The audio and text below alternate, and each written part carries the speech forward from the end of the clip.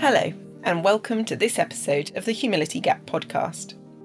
I'm Bethan Willis, and throughout this series I'll be talking to academics, politicians and public figures to find out how we can become more open-minded. We'll be looking at the virtue of intellectual humility in order to help us really focus in on the habits and practices which can enable us to become more open-minded. In this episode, we talk to Philippa Stroud, a member of the House of Lords and CEO of the Legatum Institute. We talk about why trust, humility and other virtues are important for a flourishing society.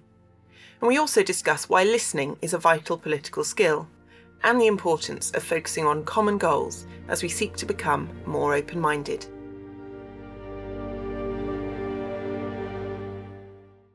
So welcome to this episode of the Humility Gap podcast series. Today we're talking with Philippa Stroud at the Legatum Institute. Welcome, Philippa. Thank you.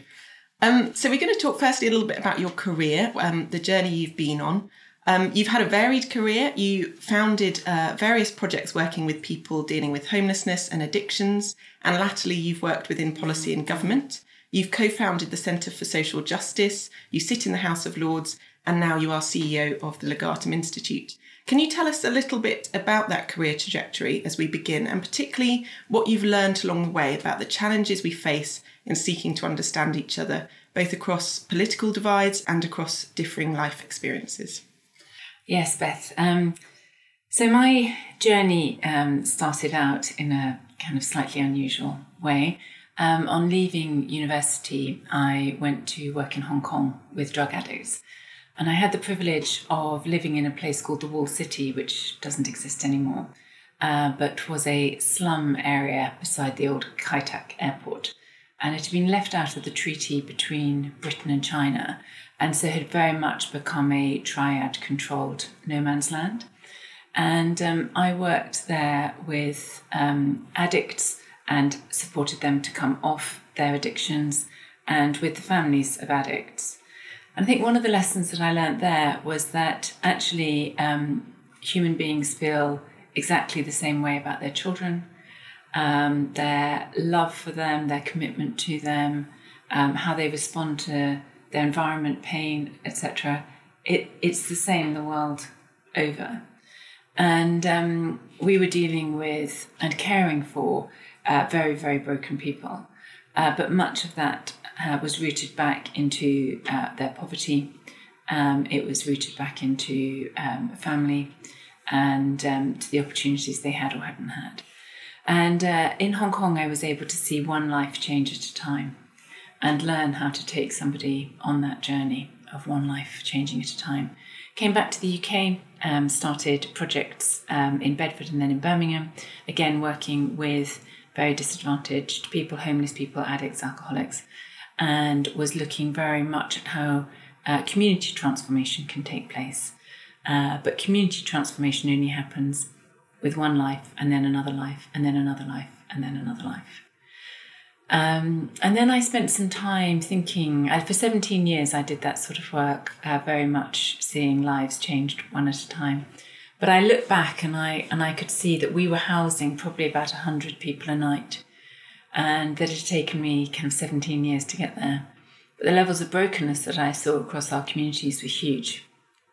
And down the road there were another 100, and down another road there were another 100. And I thought, we are never, ever, ever going to see this level of brokenness addressed just by one life at a time. And yet the root causes to these issues were universal.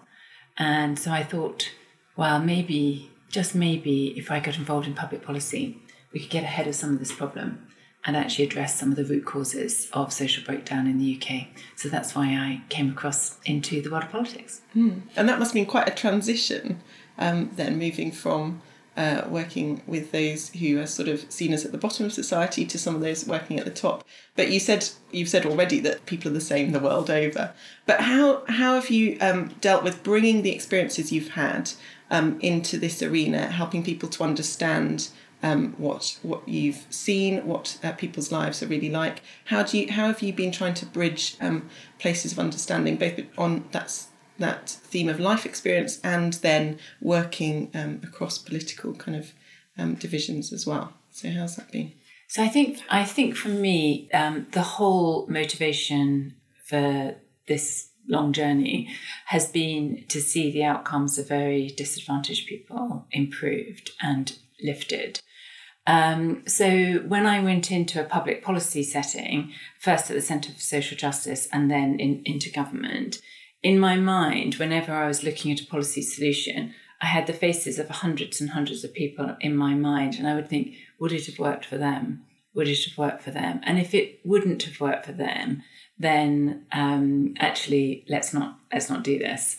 And you very quickly can see very practical solutions that help people and that remove obstacles for people, and ones that actually cause problems and hardship. And actually a lot of the story of my time in government was the battle between those two different dimensions. And lots of policy that gets proposed in government sounds good on paper, but when it actually meets the individual in a disadvantaged community, it's not helpful. But do you think in general people are trying to do the right thing in government? I think we have quite stereotypical views of politicians at the moment that perhaps they're quite self-involved, self-indulgent, ambitious or arrogant, various things like that. And clearly there's a whole range of politicians. But do you find that mostly people are trying to do the right thing? And do you think that politicians are able to understand the experiences of those outside their own kind of life experience? Yeah. I mean, I think one of the things that struck me kind of in my first few weeks of transitioning into the political world, and I started meeting different politicians, was just how motivated they are to want to make a difference. And also how connected they are to their own constituents. The majority of MPs, for example, run weekly surgeries in their constituency. They hear very, very first-hand stories of where people are really struggling. And that actually makes them quite rooted and connected in their local community. So let's turn to think about your work with the Legatum Institute. You're overseeing a variety of work here, and the focus is on moving people from poverty to prosperity. And as part of that, you've produced the Legatum Prosperity Index, and you're tracking a whole range of factors there which contribute to a country's prosperity. So you've looked at economic measures, but also at social capital, which is the area I was particularly interested in. And this year's figures suggest that social well-being in the UK is declining. And in particular, it raises the issue of trust in institutions. So I wondered if you could talk a little bit about that, why social well-being is integral to prosperity, firstly. And then this problem of trust in institutions. Why do we need elements like trust? And perhaps related to that are themes of open-mindedness and humility. Why do they help us prosper and flourish as a society? Yeah. So the importance of social well-being cannot be overstated. And for years, I've kind of looked at this issue of social well-being. And actually, politicians find it very difficult to talk about. They almost want to talk about anything other than this particular aspect. And one of the things that the Prosperity Index notes is that the strength of family relationships and close friendships has declined in the UK. And it's like, if you're in trouble, do you have close family or friends that you can turn to? And there's a real decline in that. And yet there is a rise in the sort of trust that you would have in the workplace. So those less connected relationships, people are actually leaning on more than would normally be the case. Normally you would find your first port of call in your family and with your close friends. And that is leading to a decline in social capital in the country. And we've very much seen that in our work in poorer communities, that levels of family breakdown, levels of transient fatherhood, these are all issues that are prevalent in disadvantaged communities. And one of the aspects of our work, in fact, in our Social Metrics Commission work, actually shows a decline in trusted relationships in your community as well, which is obviously really, really important.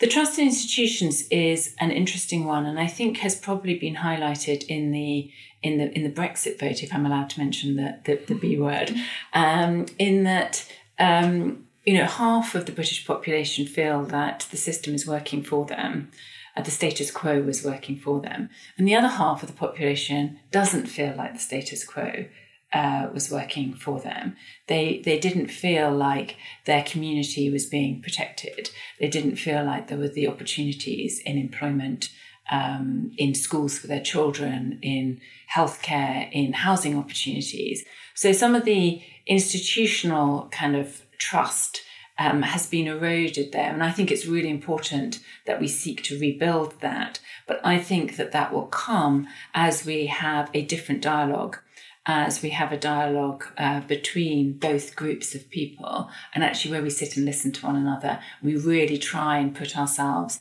in the shoes of somebody who holds a different opinion to us. Another area of work within the Legatum Institute that's perhaps related to this is that you've chosen to take a focus on character within your projects around cultural transformation. So do you just want to tell us a little bit about why this is? Is it related to this kind of building social capital theme? And what do you hope to achieve through your focus on character? Talking to some other people working in this area recently, we were wondering whether talking about character is just an opportunity for middle-class introspection sometimes. So how do you stop it being that? How do you make it something that really does the sort of foundational work that creates change? Great question. I think for me, this started 2 or 3 years ago. I was sitting in the House of Lords, and there was a question that was asked, which is, what is the government doing about match fixing in the sports industry? And I got out a pen and paper and I went, match fixing in the sports industry, hacking scandal in the media industry, expenses scandal in the world of politics, banking crisis and libel scandal in the city, then abuse scandal in the international aid world. And what I could see was that every single area of society was ill at ease with itself, and that these issues were rooted back to issues of character. And yet in the public square, we hardly ever talk about character. And so the reason why we started a focus here was that we wanted just somewhere in the Westminster kind of world and the world of the kind of public square in the UK, where regularly we were thinking about issues of character. And I sit in a legislative chamber where more and more regulation is being passed. And actually the regulation is being passed because we don't trust human responses. That regulation doesn't need to be there if actually we trusted human beings to do the right thing in every single circumstance. And those come from a place of character. And my staff here make 100,000 decisions in the privacy of their own world, which I trust them to make without regulating them, because I believe in them as people. Now, we need to build our media world like that, our world of politics like that, where we have people of character that leads to a trusted environment. Yes, we're back to that theme of trust again. It's so important, isn't it? So moving on, it seems we're living in a time of deep political divisions and polarisation. And you've touched on your time in Parliament already. As a parliamentarian, do you think looking to cultivate virtues like intellectual humility, which is the one we're particularly concerned with, can help us to tackle the problems we currently face? Or is it slightly naive? And I'm particularly thinking about the way that we interact with politicians these days, and this is often done through the media, isn't it? Do virtues like humility translate well onto a national stage? Are people ready to recognise them, or do they simply see them as weaknesses rather than strengths? So it's interesting, actually. I was thinking about the conversation that we were going to have. And it kind of, when somebody says, can I come and talk to you about humility, you kind of panic and you think, oh my word, really, I'm not somebody to speak about humility. So I was just Googling it, and C.S. Lewis said that humility is not thinking less of yourself, it is thinking of yourself less. And I thought that was really important when it comes to people who are public servants and who have actually made a decision that they're going to move into the world of politics as an act of service and to serve not only their own constituents, but the nation as a whole. And at the moment, our whole world of politics is set up for key messages, lines to take, output, I'm on broadcast, I'm telling you what I think. Whereas actually, if I'm thinking of myself less and I'm thinking of the people I'm serving more, actually I want to move more into a listening mode. I want to hear what you have to say. I want to understand the perspective that you are living with. And I think that often, they say that you come into politics and a government will come in and then 10 years later they'll have no ideas left. But part of that is, have they actually stopped listening? They stopped hearing what people are saying? Have they lost that connectedness? So I think that actually humility, if it is thinking less about myself and more about the public that I'm supposed to be serving, then it's absolutely crucial to have politicians who are rooted in humility. Yeah, so that they're listening well, but then also speaking with humility, I guess, bringing all of those perspectives. Well, if they're then speaking from an informed position of, and obviously they need to work out their own thinking on what they've been told, that is their responsibility too, but they should be reflecting back what they are hearing. And I think some of that connection has been lost. What do you think we can do to improve that? Is it just down to individual politicians? Are there things that collectively we can do to improve that kind of feedback? Yes, I think I do think that listening and hearing is really crucial, and having the sort of conversations where we are not attacking people, where we don't go ad hominem on somebody, but even if they hold a different perspective from ourselves, we engage in those ideas. And we need to move from a place where we attack the person to a place where we engage in ideas. And if those ideas threaten us, then we need to have better ideas that then kind of defeat those ideas. But we shouldn't just shut ourselves off from them or silence them or say you are a bad person. We need better ideas that defeat. Yeah. So yeah, just separating out ideas from people, really important. Yeah. So let's think about a particular example of where you've actually worked through a particular problem with a group from right and left, from a variety of policy perspectives and experiences. And that's within the Social Metrics Commission, where you've drawn together a diverse group to think about poverty in the UK, how we understand it and how we measure it. And I think it's been really successful, hasn't it? And generally seen to be so. And that's quite an extraordinary, particularly at this time, that you've managed to gather that diverse group. So can you tell us a little bit about how that worked, what you've achieved, and particularly that sort of process, how you went about it? Yeah. Going back to the beginning of it.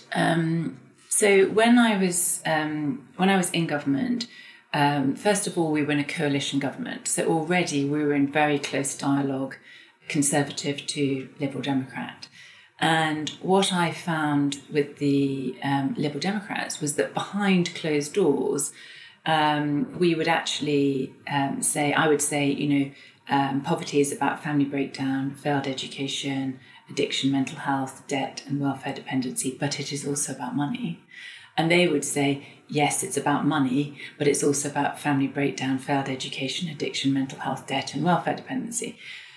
Then we started working with Alan Milburn from the Child Poverty and Social Mobility Commission, from the Labour Party.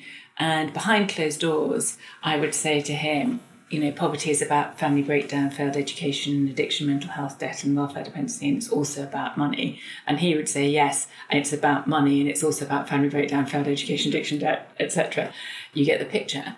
And I kind of thought, if we have Conservatives, Labour and Liberal Democrats behind closed doors, able to see that poverty is this much broader concept than only about money, but that it is about money, but it is about these other things as well, then if we can all have as our objective the desire to improve the lives of those who are disadvantaged and in poverty, and keep that absolutely central in our thinking, and build a commission where we can grow in trust of one another and really communicate very clearly with one another, then I think we could get to a place where actually we could develop a good measure that could then go on and develop excellent strategies that were really effective in helping disadvantaged people. And so it was from that basis of the fact that we, in these behind closed doors conversations, we were able to have these conversations, that we were able to kind of found the commission. And it was a real kind of revelation. I realised that I came to see that people thought I held views that I didn't hold. And I came to see that people who I assumed held views didn't hold those views. And we did have an amazing 2.5, nearly 3 years of working together, and we're still actually working as a group together now because the experience has been so valuable to us. But we did have some ground rules for that conversation. One of the ground rules was, I don't know where your sensitivities lie on this. I don't know where your unexploded landmines are that I'm just about to tread on. Right. And so when I do tread on them, please just believe that actually you and I have exactly the same interest at heart. Let's have a proper dialogue about this rather than believe the worst of one another. And you tell me what I've just done or what I've just said that has kind of touched one of the hot spots for you. And let's talk that through rather than just believe the worst of one another, that we don't care about people in poverty. And that's the way we kind of found our way through. There were times when we were getting a bit stuck and we had to take a step back and slow things down a bit and really listen to what one another was saying. And then we could kind of come back together again and then keep working forward. And, people have said to us, so where are all the compromises? And there genuinely aren't any. We genuinely did this by listening to one another. That's amazing. So it sounds like it's been propelled by goodwill and also this very strong common cause that you really all want a good outcome for others, because it's not an outcome for yourselves, no. Is it? Which is really interesting.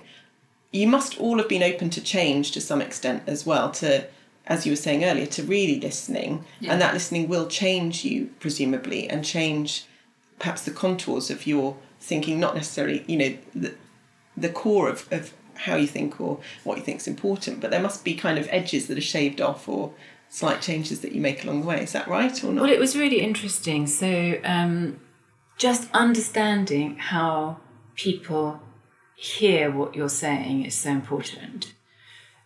So when I was at the Centre for Social Justice, we used to talk about the pathways to poverty being family breakdown, failed education, addiction, debt and welfare dependency. Now, what I didn't realise was that when we said that, people on the left heard, we don't think it's at all about money. But for us, that was just a given, that actually poverty was about not having enough money to live on, but that there were some other factors here as well. It was really important for me to hear how other people translated what I was saying, and when that wasn't what I was saying at all. And it's actually really helped me articulate much more clearly and much more sensitively what I think about poverty. Yeah. And that's huge, isn't it? We can help each other to articulate our ideas much better if we can kind of take the time and put the effort in. That sounds just such a productive process, and lots of learning points there for us as well. So finally, I think, in a few words, what can we all do, leaders and followers, to improve the character of our current political discourse? What can we take from, say, your social metrics commission learning that we can apply in everyday life in all forms? Excellent question. So I think one of the mistakes that we make is that we move to a battle over solutions too early. Whereas actually, oftentimes, we can be a lot more united in our objectives. Mm-hmm. So, if you were to take looked after children, for example, and you were to take the left and right kind of policy approaches to looked after children, actually, everybody wants good outcomes for looked after children. Mm-hmm. So let's start there with a stated objective that we want a good outcome together. And then let's listen and engage with each other's solutions so that we can actually really understand what someone's saying, rather than just try to score political points from them by declaring difference. And I think that's what we often try and do is like drive a wedge of difference, whereas actually a community might really benefit from a more holistic response that would come from taking a broader set of solutions rather than just one pot of solutions. I think that's something that's really important. And I think the second thing is that I do think that social media has made us a lot more adversarial and is almost a race to the bottom of human character, and causes those ad hominem attacks that I was talking about. And they're very, very destructive to public dialogue and to the proper exchange of ideas and from learning from one another. And actually, societies have advanced historically by sharpening ideas in the public square and by not being fearful of doing that. And it's really important at this juncture in history that we're not frightened of ideas, and we're not frightened of the free exchange of ideas and the sharpening of ideas. And that will only happen when we refuse to attack people and we actually exchange ideas effectively in the public square. That's really helpful. Thank you so much, Philippa. It's been a real pleasure to talk to you. A pleasure, thank you.